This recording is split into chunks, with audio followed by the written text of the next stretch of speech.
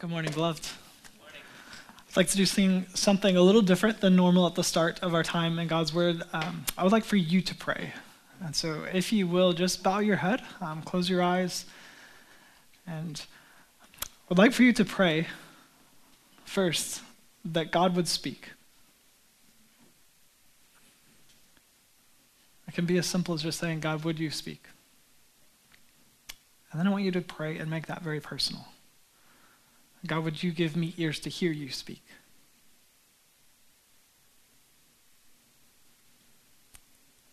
And then something even more radical. Ask God to soften your heart to obey what he says.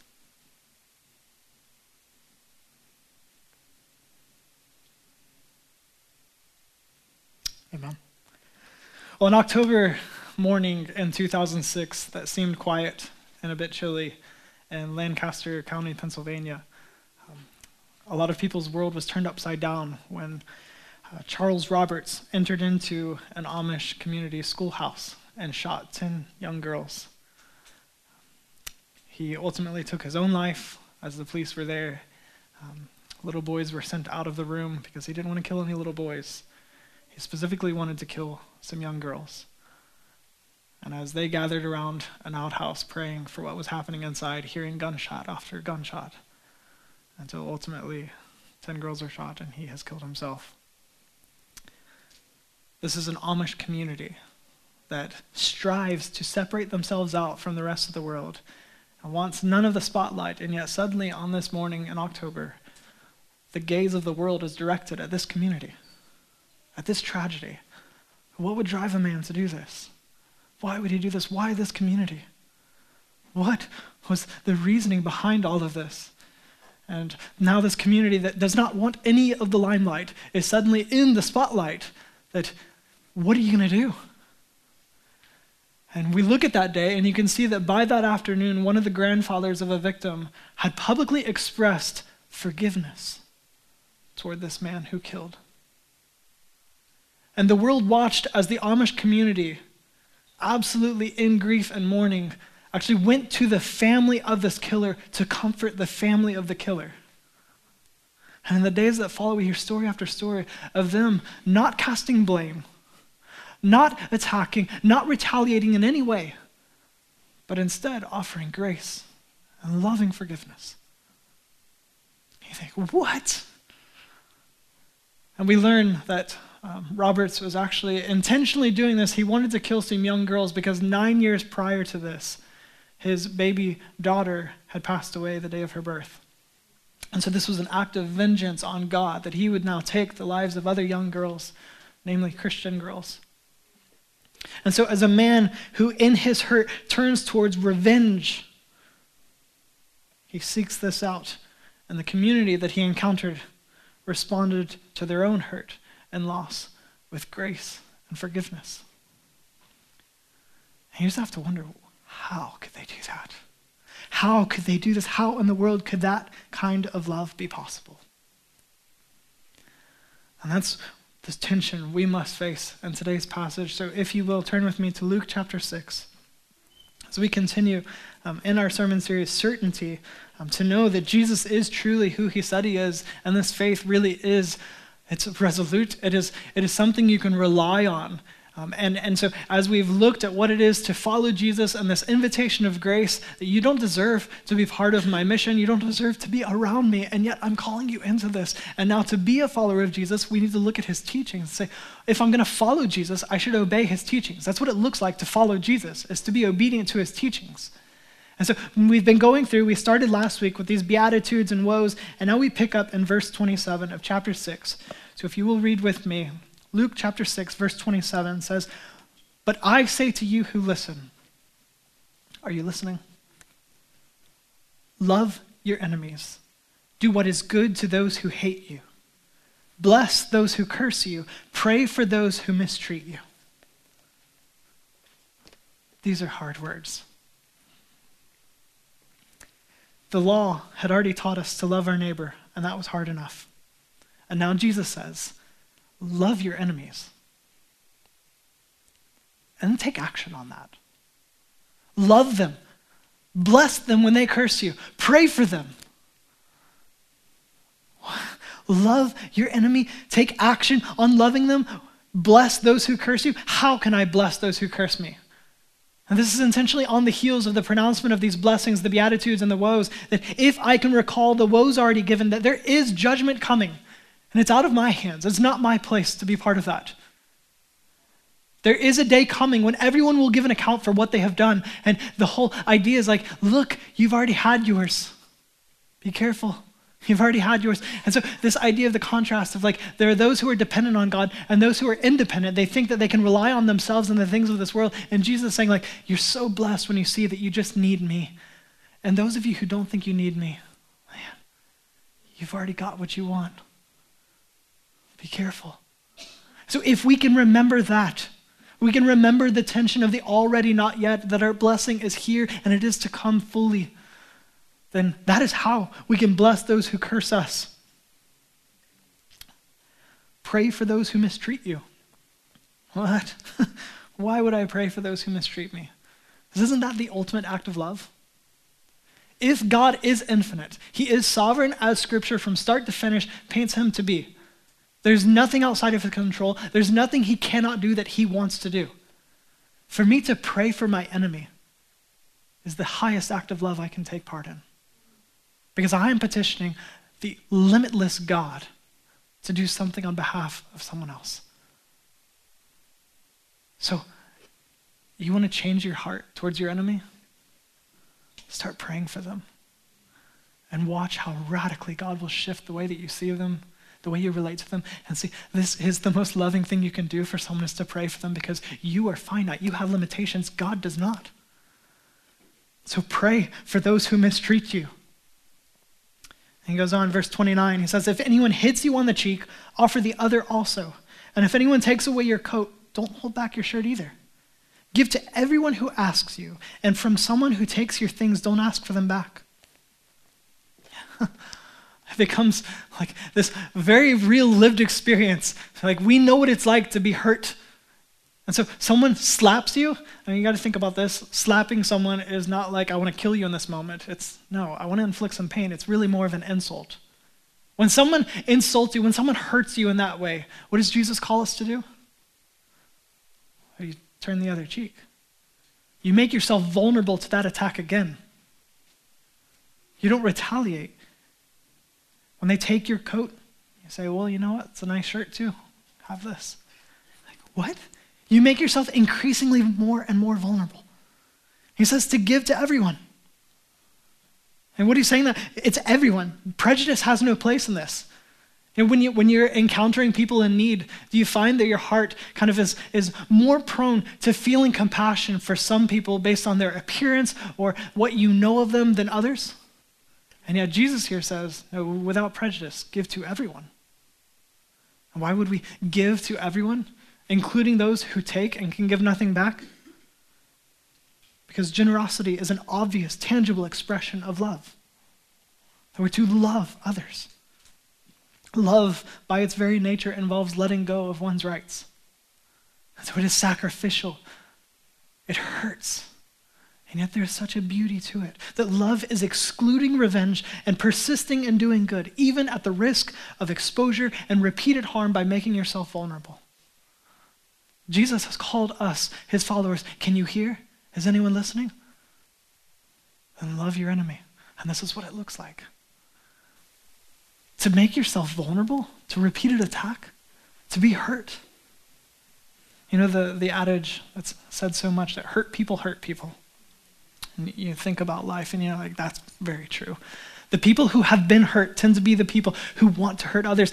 I have been there, you have been there. We know what it's like when we are feeling hurt, how easy it is to try to now lash out further. And it becomes this domino effect that someone's hurt, they hurt another person, and now that's a hurt person, and what do hurt people do? They hurt people, and so another person gets hurt, and it just keeps going. It's contagious, and it goes, and it goes, and it goes, and we have to ask, how does that ever stop? And Jesus says, this is how it stops. When you are hurt, you become the end game of that. You're the stopping point. That instead of hurting another or hurting them back, you love them. Again, love is sacrificial. This is the heart of forgiveness, is that forgiveness means some wrong, some injustice has been done. And instead of justly giving it back, I'll take the pain on myself. It will terminate here. Is that not what Jesus did on the cross? You deserve wrath, but I'll love you, and I'll take it on myself. I'll take the pain on myself. Verse 31 makes it so practical. He says, just as you want others to do for you, do the same for them. For centuries now, that has been referred to as the golden rule. Just as you want others to do for you, do the same for them. This has its roots in the Old Testament. Leviticus 19:18, this is where it says, love your neighbor as yourself. We often kind of gloss over that and just like, okay, that's a high calling to love others. You're like, how do you love them? As yourself. And yet now Jesus gives this paradigm for how to love others in the context of him saying, love your enemy. And so you have to now enmesh the two and say, okay, what does it look like for me to love my enemy? Okay, bless them when they curse me. It's pray for them when they mistreat me. All these things, give generously without prejudice. Okay, but then you say, oh, actually, I want you to love them, your enemy, like you love yourself. Do to others what you want them to do to you. Who are the others? My neighbor, or my enemy. How I want to be treated is how I should treat my enemy. That's such a hard calling, but it's so practical. It's such an applicable paradigm to live by. He keeps going, verse 32. It says, if you love those who love you, what credit is that to you? Even sinners love those who love them. If you do what is good to those who are good to you, what credit is that to you? Even sinners do that. And if you lend to those from whom you can expect to receive, what credit is that to you? Even sinners lend to sinners to be repaid in full. I'm saying it's not unusual to love those who love you. That's pretty normal. It's not unusual to do good to those who do good to you. That's pretty normal. It is not unusual to offer a loan to someone that is sure and safe and it's going to ultimately benefit you in somehow. That's normal. Jesus has called us to something different. He continues in verse 35, he says, but, so now in contrast to what he has just said, love your enemies, do what is good, and lend expecting nothing in return. Then your reward will be great, and you will be children of the Most High, for he is gracious to the ungrateful and evil. Be merciful just as your Father also is merciful. That is unusual love. And do you hear how he says there's a reward in this? Like it may seem on the surface like doing these things, not retaliating and extending grace and forgiveness and being generous to those who hurt you. Like that's just nonsensical, Jesus. This is crazy. You've called me to that. And he's like, it sounds crazy, but it's actually the way of life. It's the way of blessing. There is actually a reward in that. So he's not saying you just like don't care about yourself. Remember, it's love your neighbor as yourself. You are supposed to love yourself. There's a healthy level of that we should all embrace. We should love ourselves, but we love others, including our enemy, as we love ourselves. And now he's saying, in that loving yourself, there is this idea of prudence that you should desire good things. You should desire health and prosperity. You should desire things in a right context. And he's saying, here's the reward. But do you see where the reward is? It's not in that horizontal relationship that's hurting you so much. The reward is in that vertical relationship with your Father in heaven. Your reward comes from God himself. The reward is tied clearly in this to our relationship with God as our Father. And this reward doesn't merit us salvation. It's this continued further blessing and grace that is found in following God in obedience. It's his pleasure and delight in how we reflect his character. Because remember, why were we created? Isaiah 43:7. Those whom I created for my glory. Genesis 2:3. What was the whole thing we were made to do? Be the image of God, made in his image, to project to the world this is who God is. And now in his likeness, we're going to be creative, we're going to cultivate, we're going to take dominion, we're going to subdue the earth, we're going to multiply, we're going to do all these beautiful things that are an image of God, and yet we marred that.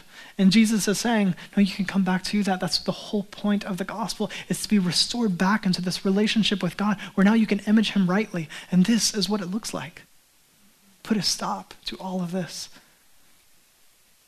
This is the gospel, that we are broken, hurt people and we engage in broken activity and we hurt other people and all of the madness of the curse of our fall, that we have to own that we are wretched sinners. We are broken and we cannot fix ourselves. We cannot save ourselves. And yet God in love and grace, meaning we don't deserve his favor, but he gives it freely. He comes to us and he provides salvation, having taken the cost on himself. Like he is saying now, you don't retaliate, you take it and you love in exchange. That he went to the cross and took our sin, he bore it on himself, all of our sin and shame placed on him, and he absorbed the very wrath of God. That all of our just consequence was poured out on him on the cross. He took our place. He who knew no sin became sin so that in him we might become the very righteousness of God. That he took our place and said, I give you my righteousness so that you are now in a right standing relationship with God. And that was at his cost. And so we can engage in this. Because bottom line, it comes down to this. Our love should be unusual, extraordinary love. If your love is usual, that's not really love. I'm calling you to something so much more. I'm calling you to this unusual love, this extraordinary, meaning extraordinary. It goes beyond what is usual, what is common in this world. You should stand out.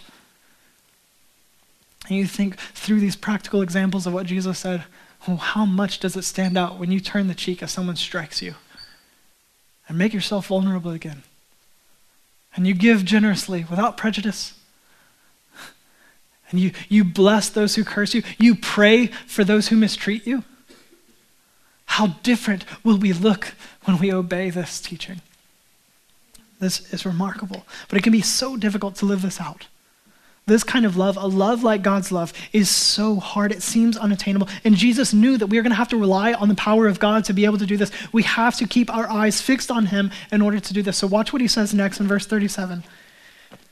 He says, do not judge, and you will not be judged. Wait a second. Wait, where did that come from? So it's just thrown in here like we just love random things. No, he's saying, look, the only way you're going to do this is if you keep your eyes on God. Stop looking around and judgment. You're never going to be able to do this if you're looking around horizontally. Keep your eyes fixed on things that are above. Do not judge, and you will not be judged. Do not condemn, and you will not be condemned. Forgive, and you will be forgiven. So these are some of the more famous things that Jesus said. People love in our culture to say, you can't judge me. Things like that. And in a sense, yeah. If I'm going to obey my king, then I should not be judging you.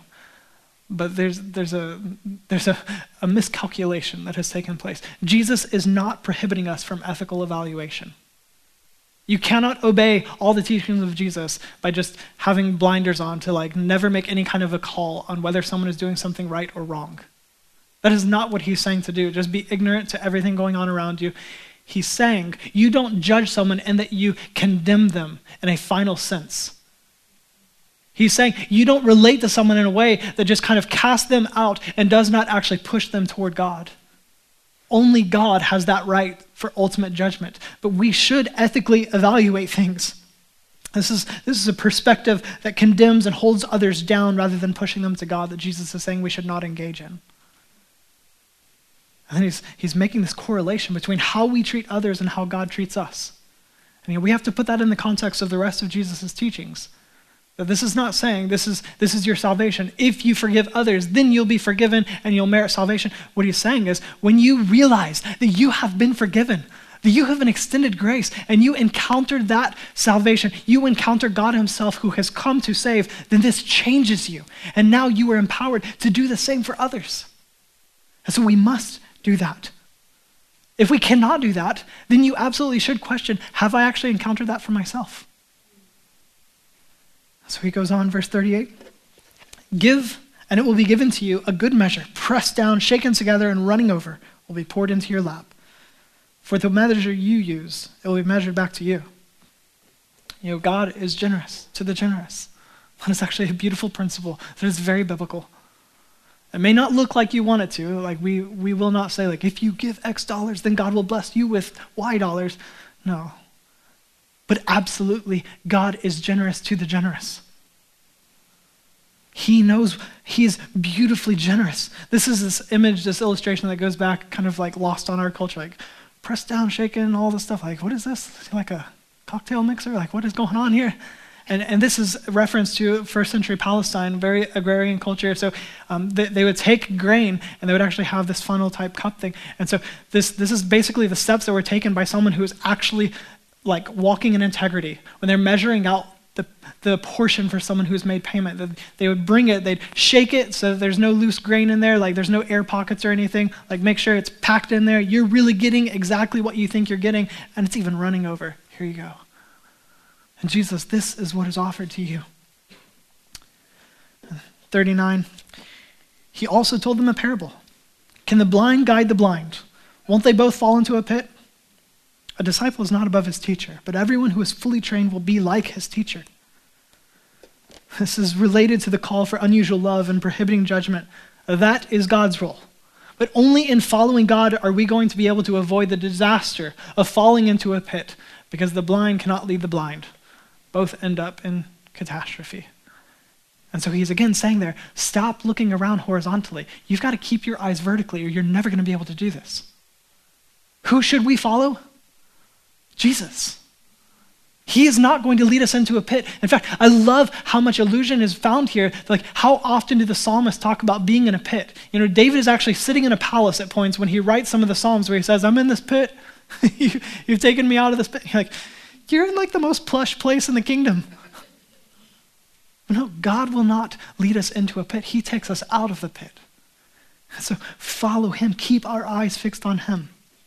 And if you're not yet convinced of Jesus' argument, he continues in verse 41. Why do you look at the splinter in your brother's eye, but don't notice the beam of wood in your own eye? Or how can you say to your brother, brother, let me take out the splinter that is in your eye, when you yourself don't see the beam of wood in your eye? Hypocrite! First take the beam of wood out of your eye, and then you will see clearly to take the splinter in your brother's eye. We must view ourselves and others the way that God does. So consider Jesus' point. Like, whoa, man, this is crazy. Hold still. You got this little splinter in your eyeball. That's got to be awful. That's got to be so painful. Hold still, stop moving. I'm going to get it out. It's crazy. You wouldn't, like, I'm going to show you this thing when I get it out. This is wild. And all the while, just like, you got this like beam of wood sticking out of your eyeball. You think it's a good idea to go take that splinter out? Like, no, first, realize there's a beam of wood sticking out of your eye. Take it out. And this is not saying that there's never a time for you to step in to help someone address their problems. He's saying first, you've got to see yourself. See your own mess. See the beam of wood that's in your own eye. And then when you get rid of that, when you address that, when you've got that managed, now you can actually lovingly help your brother. We should step in to each other's struggles. We should rebuke each other, encourage each other, admonish one another, all these different things that require me to actually look into your life and you to look into my life and say, there's a splinter in your eye. Let me help you take it out. But we have no right to do that when we cannot first see there's a plank of wood like crammed into my eye socket. I've got to get that out first before I can help you with your splinter. And we have to see ourselves rightly. We must see others, enemies included, with great compassion and mercy. That's the way that God sees us. You know, Jesus being crucified, one of his final things that he said, and just every one of them is so profound, but one of the ones that just really struck me as I've wrestled through this text this week is over and over I hear Jesus nailed to a cross. As people are walking by, there's this mockery of a sign, King of the Jews, placed over his head. The soldiers have beat him beyond recognition. He's thirsting to death. He's suffocating, because that's ultimately how you typically die from crucifixion. And so as he's there, and all these people are coming by and mocking him, making fun of him. He saved others, can't save himself. All of this stuff is happening, and Jesus looks out, and he says, Father, forgive them, because they do not know what they're doing. What did Jesus mean? As he's being murdered, the creator of the cosmos is being murdered by his own creation. And he looks out and prays to God the Father and says, Father, forgive them because they don't know what they're doing. What did Jesus mean by that? They don't know what they're doing. Pretty sure that guy knew what he was doing when he took that hammer and drove a nail through Jesus' hand. Pretty sure this guy knows what he's doing when he comes over. Like all the just insane, horrific things that are happening at the crucifixion. You're like, how do they not know what they're doing? What do you mean, Jesus? And so two things here. One, before we launch further into this, he's saying there's so much more at play here than what seems to be obvious on the surface. So he can have compassion. He can see beyond what is the surface level affront on his body. He can see that there's more. And before we unpack that further, the other thing is we cannot excuse what they're doing either. It does not mean because they don't understand what they're doing that it's okay. In fact, Jesus is nailed to a cross for this very thing because there is real offense and sin against God. And the only way to atone for that is God himself to take our place so we can be brought back into a right standing relationship with him. So Jesus is dying because this is truly wrong. And yet, we can engage in the same way as Jesus and see there's so much more at play here. And so have some mercy, have compassion. They don't know what they're doing. They don't even realize it. Dr. Stringer is a pastor and counselor. He talks about this in a book where he talks about how bad decisions are often not really in pursuit of the pleasure that it looks like. Bad decisions, engagement in harmful behavior and things is not really just about this malicious thing. Sometimes it is, but often it's not. Often what is really behind this is that we're condemning ourselves. That what we're actually doing is attempting to add evidence to our own self-judgment. That it's easy to think like, okay, I need to extend the blessing in response to the curse and all these other things like, don't judge, okay, as I'm looking out, like I'm not going to evaluate you wrongly in this way that is reserved only for God. Like I'm just, okay, be gracious to everyone. And then you have to turn it back and say, well, what about yourself? And the way that you view your own sin struggles, the way that you view the reason behind your own behavior and the behavior of others around you. Can you stop and see that there may be something so much more? But does it excuse it? No. But can it reframe the way that you see it and the way that you engage with them? Yes. Let me give you an example that is just crazy to me. How even the results of this, the loss of maliciousness or these pointed reasons, you can see so many other things behind it. In 2017, the NBA Finals, Google Analytics became a huge thing. And so a lot of people have looked back to this. In the 2017 NBA Finals, you have two cities, final games, Game 5. Here it is, deciding game.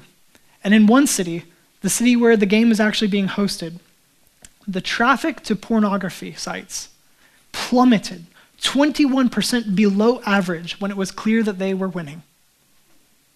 The use of porn, a behavior that you do not want, that is not good, plummets. As it appears the game is going well, we're going to win, it plummets 21% below average. And then over time afterward, returned back to its normal level. What is there to that? They think they're winning, and this negative behavior goes away.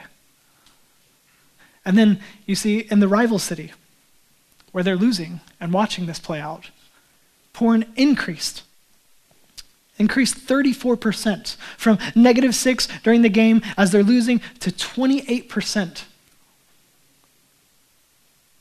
Like, what is going on that you can watch two cities, both in the final games? Like, even if your team doesn't make it, like you made it this far, and like they're engaged, and yet when one city is convinced it's going well, they have less negative behavior. And the city where it's not going well, their negative behavior rises. What is behind that? Can you attribute that to just addiction? Can you attribute that just to malicious desire, wrongful desire? No, there's got to be something more there. And so you look at that and say, like, it's futility. The seeming futility, the sense of meaninglessness, that as I watch something that I identify with do well, then I'm kind of brought into that and like, yes, something good and upright. And so I can walk away from something wrong. And then as something that I identify with, and all that goes poorly, then no, I'll just re-indulge something that helps me to escape the meaninglessness of something that I put so much into. And that's like big, high-level stuff. But now apply that to your life and your sin struggle, whatever it is. Are you not far more prone to indulge that when you feel like things are out of your control, when they're meaningless, when you're hurting, all those things? In those negative places, we find ourselves drawn back into that, and you hear Jesus on a cross saying, Father, forgive them. They don't even know what they're doing. And does it make it okay that you did that? No. What makes it okay that you did that is that God has paid for your debt. And in compassion, he says there's something so much more here. And now as you view others, can you see each other with compassion? Can you see your enemy with compassion and extend mercy because you have been extended mercy? Can you, in fact, see that to such a degree that you would offer love in return? That you would not take vengeance into your own hands, but you would make yourself vulnerable and show them practically with your actions, your responses, that you know there's a better way. There's a God who loves, and you know him personally, and that's how you can do this. So how do you serve? This has been my wrestle for months now. How do you serve from a heart of flesh? When as you're hurt, you know what our tendency is to put up defenses, put up walls. That heart starts to harden. And you feel it's colder and colder, and that's nice because the attacks don't hurt as much anymore. And the more you do that, the more you realize you don't feel anything. And so how can we serve from a heart of flesh, not serve out of our wounding? The way that we do this is preach the gospel to others, but also preach it to ourselves. How do you love your enemy? You have to constantly behold the gospel, the good news that there's a God who in grace and love loves you and extends that grace when you were his enemy. And so I preach the gospel to you. I preach the gospel to myself. We must preach the gospel to each other to constantly keep our eyes fixed on Jesus. And that empowers us, that enables us to now extend this kind of extravagant, extraordinary, not normal love to everyone. That kind of love we're to be known for. Paul said it like this to Timothy towards the close of his first epistle, his first letter to Timothy. He says, pay close attention to your life and your teaching. Persevere in these things, for in doing this, you will save both yourself and your hearers. That the way that you relate to others and yourself really comes back to remember the teachings, but now, do you remember how that actually applies to your life? This gospel you preach, do you know that that gospel is for you too? Hold to that gospel. So we, church, I'll conclude with this. We have got to have a gospel culture where we preach the gospel, but we believe the gospel and we live according to the gospel. And that means we need to slow down.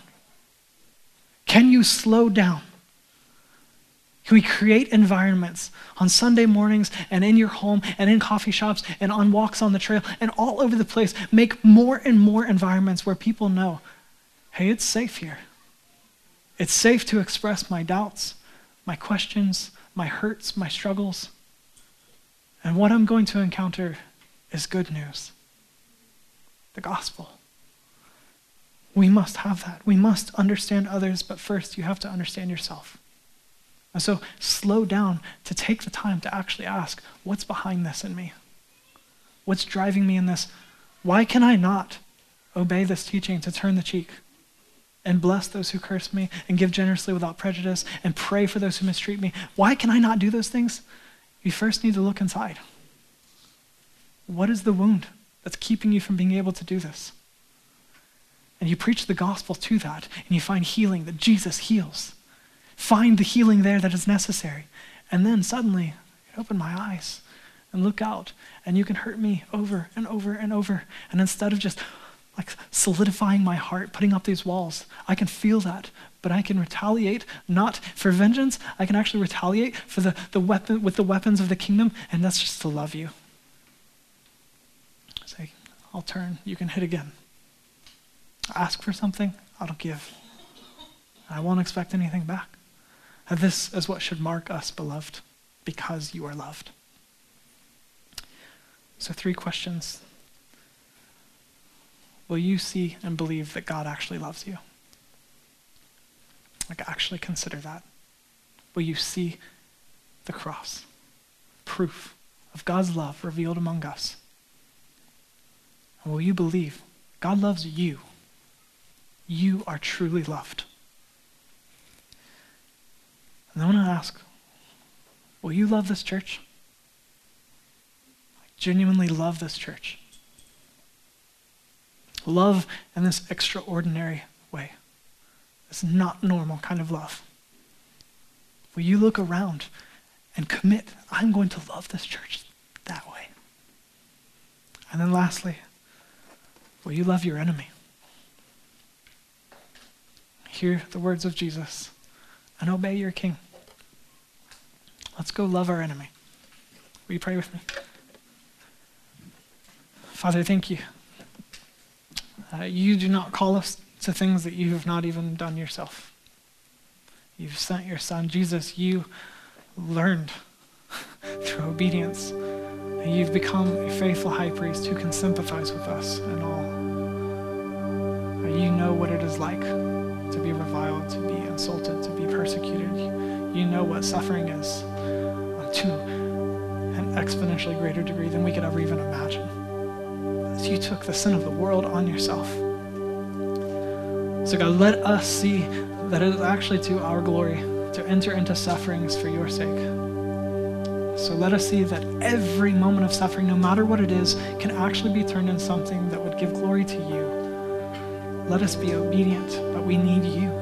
So help us to keep our eyes on you, to preach the gospel faithfully to all the nations, but God, to also preach the gospel into the mirror, to preach it into our own hearts. But help us to love others, to love our enemies, to love ourselves even, and to see others with compassion and mercy like you have. You are worthy of everything. We could sing all day long, and it wouldn't be enough. We could do nothing that would earn our way back to you. And yet you come in grace. So we praise you for that. You're glorious. God, would you bless everyone here? There are so many hurts, so many relational conflicts, divisions. To that, would you bring healing, Spirit? Would you magnify your name, your joy over our sorrow? For so many, we just desperately need you. Show up.